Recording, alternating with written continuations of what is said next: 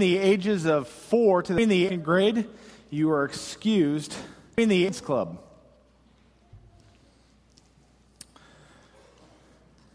Well, let me add my greetings to Kurt and Lalia. We are so thankful that you guys are here with us. We are so thankful for the ministry you do. It is so important, and it's so rich for us to hear what God is doing throughout the world. So just know from my heart that we are so glad you guys are here. We're thankful for your ministry, and I'm really excited to hear all your stories. Also wanted to, Vic Lucan is in the back, who had the chance. I lost him. There we go. I saw you come in, sir. Thank you so much for filling our pulpit for a long time. You had a great ministry, and we're still profoundly impacted by what you did. So I wanted to thank you for being here as well. Just while we're at it, there are a couple of babies, I think, here. Noah, is this Noah's first Sunday? No? All right. Well, I saw him. I heard the squeaks. We had a little baby Carlson back there. Is this his first Sunday? No. I'm way off. The point is, we've got babies, and we're having lots of them, and that's awesome. Well, this morning I live in tension. Before me, I have a complex passage that Lenny wants me to explain. And yet I live in the tension because there's a bucket of tomatoes in the back that Sue Kimley said she'd throw at me if I ran even a second over my time. So I live in tension this morning. So we need to dig in quickly. We have been walking through Paul's letter to the Ephesian church. We've talked about it. We're going to go through it in 13 small weeks. We're looking at little snippets. There's lots of ways to study a book of the Bible. We're going to look at a big 10,000-foot overview. We're calling our series Rooted in the Gospel. What does it mean for us to root ourselves in the gospel? To root ourselves in our identity in Jesus Christ, to understand what His death and what His resurrection means in our lives, and to live with the power that He has for us. It's our series, being rooted in the gospel. We started in chapter 1, being rooted in the gospel, that Paul wanted us to know that we are called, that before the beginning of time that He has chosen us. So we could never think we would mess up so much that God could not accept us, that God wants us, desired us before we could ever mess up, before we could ever do anything great. And that even in the midst of that in our lives, He sent His Son Jesus to die on a cross for us, that our mistakes would be covered by His blood, and that we'd be sealed by the Holy Spirit.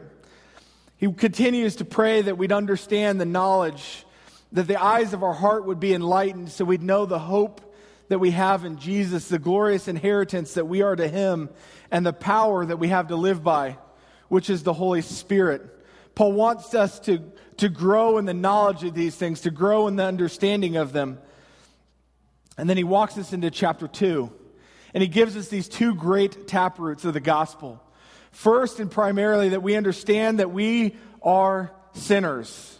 And we understand the depravity and the wickedness of our sin. See, churches don't often talk about that. We don't get in grip with the reality that our sin is despicable to a holy God. And as wrong as our sin is to God, overwhelmingly was there a provision of grace in Jesus Christ. It's only when we understand we've been forgiven much that we could ever love much. It's the heart of the gospel. We'll see that worked out in Paul's theology this morning, that we'd own the depravity of our sin, but more than that, we'd own the grace that overcomes it lavishly. And then last week, they would know that we are not alone, that we were born into a body, that we were born into one body, that the Christian life was not intended to be walked alone. It's impossible. You were given into the body of Christ. And there's some uniquenesses in the body. We'll get into that again this morning. That He presents this great mystery that God desired to reconcile Jews and Gentiles in His church. And ultimately that means if we walk away from the cultural paradigm of then, we walk into the 21st century, for us that's an understanding that there's nobody in the church who's a second-class citizen. There's nobody here that God likes more, and there's nobody here that God likes less. That becomes extraordinarily significant because in that culture and the context, Gentile people coming into a church would have felt like total outsiders. They would have felt like they didn't belong. They walked into a crowd of people who hated them. And it's so easy sometimes for unbelievers to walk amongst Christians and feel that way. And yet the challenge for us as the church is to be the body that expresses God's love. So that in the church, God is doing an incredibly I'm trying to use a word that doesn't exist. Reconciliatory event to reconcile us together for the purpose of the gospel. So that if the world sees the church, he goes, wow, there's a bunch of people in there who shouldn't get along otherwise. But in Jesus, something's happening there. And that's what he desires to do to the church. And then when we come into chapter 3, and we're in a hurry.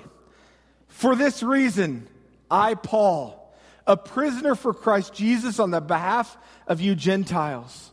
Paul starts another thought. For this reason, I. Because of everything he said, he's wanting you to get the sense that everything's building on something. For this reason, because God has reconciled Jew and Gentile in this unique way so that the church would be a unique reflection to this world. For this reason, Paul, a prisoner for Christ Jesus on behalf of you Gentiles. We come to that and we immediately want to make it this great, oh, he's a prisoner for Jesus. Well, actually here, literally, he's a prisoner. And he's wanting you to understand he's a prisoner, but he's a prisoner for Jesus on behalf of the Gentiles. These are actually literal statements. Paul is writing this under house arrest in Rome. And why was Paul arrested? Predominantly because he'd grown his ministry to reach Gentiles, and it caused massive Jewish uprisings, which forced the Romans to handle him. So Paul finds himself in jail. Now, a fascinating thing about Paul is when Paul finds himself in jail, he doesn't begin to weep and wail and say, oh no, I'm in jail. Paul says cool stuff like, sweet, I'm in jail. There's more people to talk about Jesus to. How would we have reached the gospel into the jail unless I had come here? This is amazing. And you start to see Paul really taking every aspect, every opportunity, every little part of his life as seeing it as an opportunity for the gospel. And he continues in verse 2. Now, an interesting thing in chapter 3, I've told you a couple of times, Paul writes these extraordinarily long sentences that would drive our high school English teachers nuts. Here comes one. Verses 2 through 13 is a sentence. So you're kind of left with this idea in verse 1 that he starts off with an idea, he's about to say something, and then kind of backtracks a little bit to want to talk a little bit more about Jesus reconciling the Gentiles. So in verse 2, he says, trying to encapsulate that thought, assuming that you have heard of the stewardship of God's grace that was given to me for you. I want to assume by believing that you've heard of the stewardship of God's grace that was given to me for you. Now, there are a couple places here we're going to camp out. This is going to be one, because there's some nuances in this text that don't translate well into our culture, but this will be one that does. Paul assumes that they've heard of the stewardship of God's grace. And just for a moment, I want you to consider yourself. Do you consider yourself a steward of God's grace? Because when God called you unto salvation, when he called you and made you his, in Ephesians 1:13 it says, when you heard the word of truth and you believed, when you became a believer, God stewarded you with his grace. The question is, what are you doing with the stewardship of his grace? Now, we're walking through a passage and we're looking at indicatives. There's no great, you should do this here, but at the same time, we need to be challenged by Paul's example. Paul said, have you heard of the stewardship of God's grace that was given to me for you? Has it occurred to you that God's grace given to you was not given to you merely for you, but it was given to you so that you might be a displayer of God's redemptive grace to the world? That's exactly what Paul is putting out to these people. That you've heard of the stewardship of God's grace that was given to me for you. God desires to take all of us and to redeem us and to reconcile us to himself, that we might be little pictures to the world of God's forgiving power. So that the world might see a better, a brighter, and a bigger picture of Jesus Christ. So that someone could ask, man, that guy goes to church? Do you know what's wrong with that guy? There's so many. Could God redeem that guy? Yes. Yes, he can. This is the incredible picture of baptism, by the way. When you choose baptism, it's the opportunity for you. That's why baptisms historically have always been outside. It's the opportunity for people on the outside to see somebody that they've seen their whole lives and go, man, that guy's crazy. What? He's with a church? What? They're putting him in water? Why? So that when you come out of the water and they start to go, that's why he's different. It's Jesus. Huh. And that's always been the purpose of baptism, so that people would see a difference in us and associate it with Jesus, so that our lives would be on display for the world, that we would steward God's grace that was given to us for them. He continues in this mystery in verse 3, 4, and 5, how the mystery was made known to me by revelation, as I've written briefly. When you read this, you can perceive my insight into the mystery of Christ, which was not made known to the sons of men in other generations, as has now been revealed to his holy apostles by the Spirit. We're going to kind of work our way through this quickly. In verse 6, he says, the mystery is that the Gentiles are fellow heirs, members of the same body and partakers of the promise in Christ Jesus through the gospel. And last week we acknowledged that if we were living in the first century, and you were a Gentile believer, that this passage would be probably the richest and the thickest and the most meaningful thing you read in the book. It would so shake your heart because you would start to recognize that this group of people who had castigated you, had mistreated you, had left you on the outside, that God did not see you that way anymore.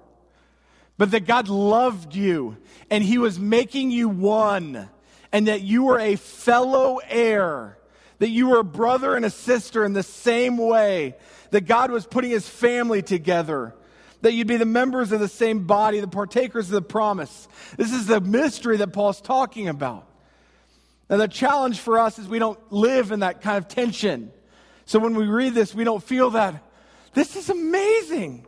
God values me the way the Gentiles in the first century would have. And yet the hope for you is still in this passage. That God is reconciling sinners to himself. And that you could walk into a room fresh, having just received Jesus, and know that God values you the same, with the same intensity and the same love as he does the oldest, most godly person in this room. That's how he sees us. He doesn't have a varsity team and a JV team. He doesn't have a class A and a class B. He's in the process of building us up into his body. Paul received this revelation from God and became a huge part of his ministry. He clarifies this. And in verse 7, and we're going to camp out in this last part a little bit, of this gospel that God reconciles sinners to himself, and that God holds manifest the bringing together of people, Jews and Gentiles, for his glory based on the death and resurrection of Jesus. Of this gospel, I was made a minister according to the gift of God's grace, which was given me by the working of his power. Now, just for a second, I want you to put your finger on the word minister in your Bible. Is it capitalized? No. Is there anybody's name after it? No. The interesting thing about that is when we come to a passage like this and we read, of this gospel I was made a minister, we are going to naturally assume that this is an exclusive thing for Paul, that Paul was made a minister, that like the church got together and they ordained him, and this is an official capacity and official role that he now fills. But that's not actually what this text says. It says, of this gospel I was made a minister. This word in Greek is actually a deacon. I was made a servant. I was made a servant of people, is what he's trying to put forward to you. I was made a servant of people according to the gift of God's grace, which was given to me by the working of his power. So let's play with this for just a second. I'm going to ask you a couple of fun, tricky questions, which I'm having fun asking lately. Has God called you to be a servant? Get your hands up. This is a legit poll. Good. Have you been shown God's grace? Interesting. Has he given you power? This is phenomenal. You guys are acing this stuff. When Paul says of this gospel, I was made a minister according to the gift of God's grace, which was given me by the working of his power, he's not talking about being a professional pastor. He's talking about being a servant, of which you are all in that group. Every last one of you. See, the mistake that started getting made in the 20th century is we started making the church a pastor's movement and not a people's movement. When there's somebody on our street that has a great deep need, we go, ooh, we should call the pastor. No, you shouldn't. You should go talk to him. We've missed the fact that the church was always a people's movement. It's not built on ministers and professionals. We'll get to there in Ephesians 4. My job, according to Ephesians 4, is to prepare you to do the works of ministry. Not to sit in my office and wait for you to call me so I can do the ministry on your street. It's to prepare you to do the works. This is a people's movement. It always has been. We could look at Paul and see an example. And then you'd later know that Paul invested in Timothy and left him in a church to lead it for a while. Was Timothy a professional? He invested in Titus, left Titus to lead a church. Was Titus a professional? Titus set up lots of churches and put elders responsible for all of those churches and oversaw a number of them. Were all of those elders professionals? Luke, who wrote the Gospel of Luke. If we took a poll, a number of you, I could sucker into voting that Luke was a disciple. Luke wasn't a disciple. He wasn't. Luke had a job. Luke was a normal guy. Luke was a doctor. And in fact, Luke continued to be a doctor after he knew Jesus. Fascinating thing about Luke, Luke wrote nearly a third of the New Testament. See, when we want to talk about authors in the New Testament, we always think about Paul. Paul wrote the most books. Luke, by far, wrote the most words. And why did Luke do it? All you have to do is open up your book. Open up the Bible and look at Luke 1:3. And you find that he starts writing this book. It seems to me also, having followed all of these things closely for some time past, to write an orderly account for you, most excellent Theophilus. Luke, a doctor, starts doing ministry, cares enough about this one guy, Theophilus, to write an entire gospel aimed at him. Now that's impressive. That's carrying out the gospel. That's loving a brother. That you would sit down and pen an entire account of what Jesus did so that this one guy would understand. And then the interesting thing is, having written the whole book so that Theophilus would understand what Jesus Christ did at the cross and the significance, you might be left with the question, well, what happens next?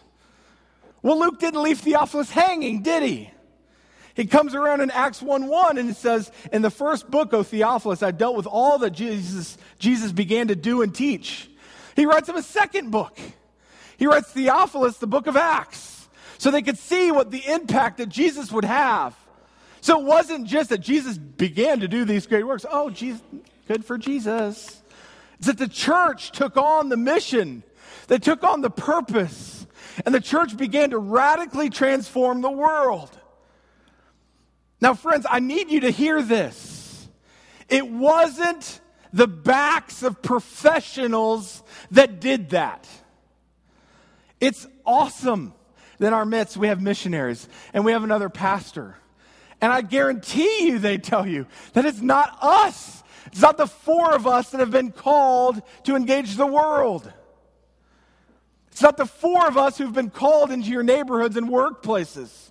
It's not the four of us that God's trying to put on display for the whole world to see God's redemptive grace in our lives. It's all of us. It's all of us. So in verse 8, when Paul says to me, though I'm the very least of all the saints, and we could take a poll, we would probably think Paul was the greatest of all the saints. But that's not how he walked. To me, though I'm the very least of all the saints, this grace was given to me to preach to the Gentiles the unsearchable riches of Christ. And what I want you to see wholeheartedly in verse 8 is that this verse is the gospel well-rooted, lived out. Verse 8 is the gospel well-rooted, lived out. Because in verse 8, you find this reality that Paul was in touch with the depravity of his sin. I'm the very least of all this people. And yet Paul was incredibly in touch with the grace that overwhelmingly covered his sin to preach to the Gentiles the unsearchable riches of God. The unsearchable riches. The no ending. The overwhelming nature of God's grace in Christ. This is the gospel well-rooted, lived out. It's interesting in 1 Timothy 1:15, Paul says this saying is trustworthy and deserving of full acceptance, that Christ Jesus came into the world to save sinners, of whom I am the foremost. See, this wasn't a one-time incident for Paul. Paul didn't sit down and say, I should make these guys think really good of me. I'm going to fake some humility here and be like, I'm very humble. But you actually find this to be a rich part of Paul's theology. So much so that he will regularly say to you throughout his writings, consider others better than yourself. And actually that mirrors Jesus. Because you find in Philippians 2 that we should have the very heart and nature of Jesus, who being the very nature God, did not consider equality with God something to be grasped, but humbled himself and made himself nothing, making himself obedient to death, even death on a cross. That if Jesus would humble himself so thoroughly from being the very essence and nature of God to humble himself, not only to walk amongst us, but to die on our behalf and to die on a cross on our behalf. You see Jesus humbling himself so low to serve us. And you see Paul humbling himself. I'm the very least of these. Do you understand what this testifies to the nature of the gospel? See, if you walk into a room of people and you own this, man, I'm the very least of all these people, aside from God's grace. I don't want you to ever say that, by the way. But just to walk into a room and say, I'm the very least of all these people. How can I be the greatest servant in this room? You want to change your workplace? Become the greatest servant. Start being the guy that fills up the copier every time. Nobody likes filling up the copier. Nobody. Some poor person always has to do it. Why not you? Heck, if you're the boss and you fill up the copier every day, somebody's going to start going, why does he fill up the copier every day? He's the boss. Start doing the menial things around your office to love and serve people. Why? Because you're going to exalt them over yourselves. Why? Because they're going to start to see you differently. See, this is the gospel, well-rooted, lived out. This reality that I'm the very least of all the saints, and this grace was given to me to preach to the Gentiles, those that don't know God, the unsearchable riches of Christ. That Paul dedicated his whole life to that. That he wanted to go places and tell people how awesome God was. That if we track this through this book of Ephesians, Christians can never be seen as prideful. Christians can never be seen as haughty. When somebody looks at a Christian, they look at us. And I say, man, that guy carries himself so low. He serves us so well. His faith must be true. That's so countercultural. It doesn't make sense. I wonder if he goes to church. You start to see the gospel lived out in really real and tangible ways here.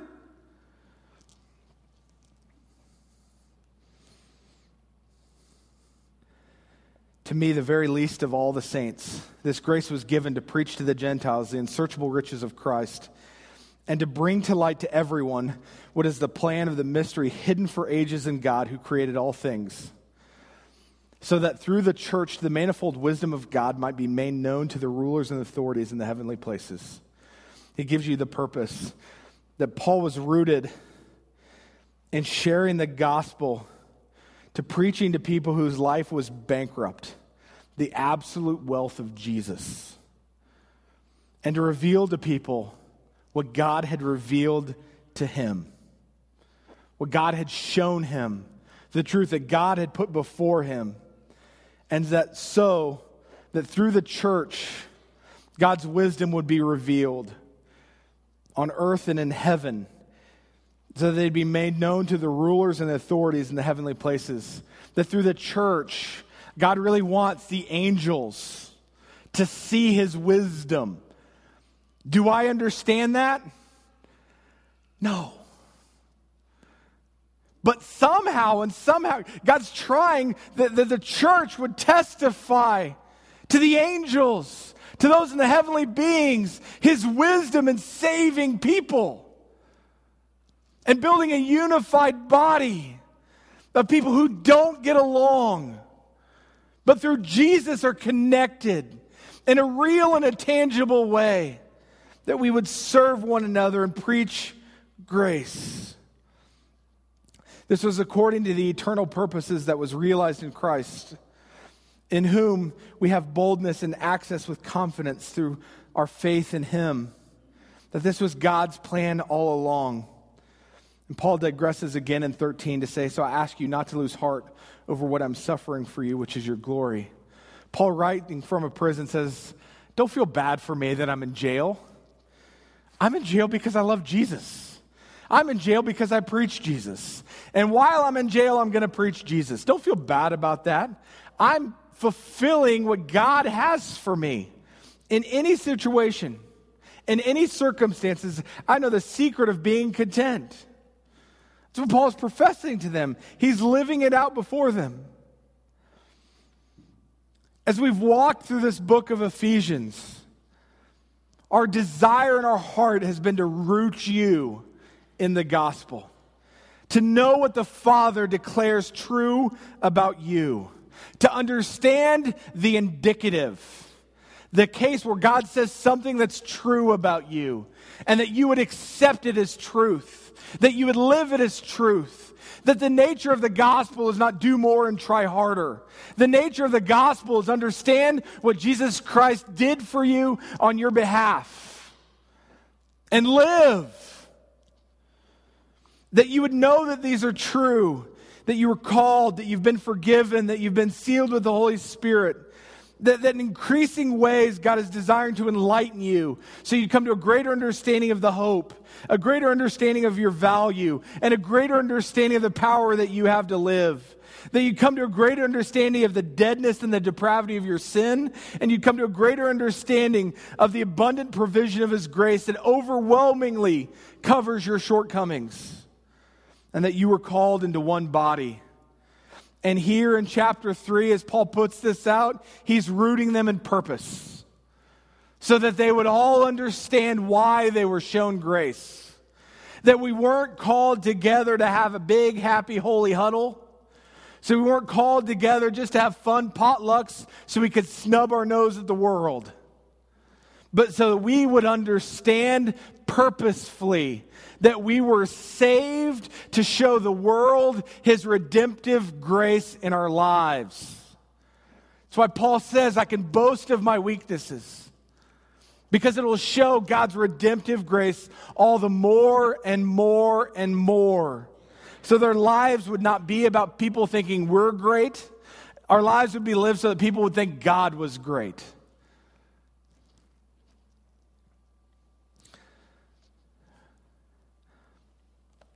In 1 Timothy 1:15, to come back to it, it says, the saying is trustworthy and deserving of full acceptance, that Christ Jesus came into the world to save sinners, of whom I'm the foremost. Friends, this is the gospel well-rooted. This is the gospel well-rooted and lived out, that we would live with a purpose to understand that our sin has separated us, and God's grace has brought us near and is more than sufficient for the need we have. Let me pray for us. Father, as we walk through this book, we see over and over and over what has been done for us in Christ Jesus. That the heart of this is not do more, try harder. That we don't have to prove our worth to you. We don't have to esteem value based on what we're able to accomplish. That who we are was established at the death and the resurrection of Jesus. That there's no event that could ever happen to us that should define us other than the death and the resurrection of Jesus. Father, that we would be a people who are so thoroughly rooted in the gospel to understand on a daily basis how much we need you and how much we need your grace. That we could walk and live amongst people as the least of them, living on the provision of your abundant grace. God, we are so thankful for your Son, Jesus, that in Him we find life. It's in His name we pray. Amen.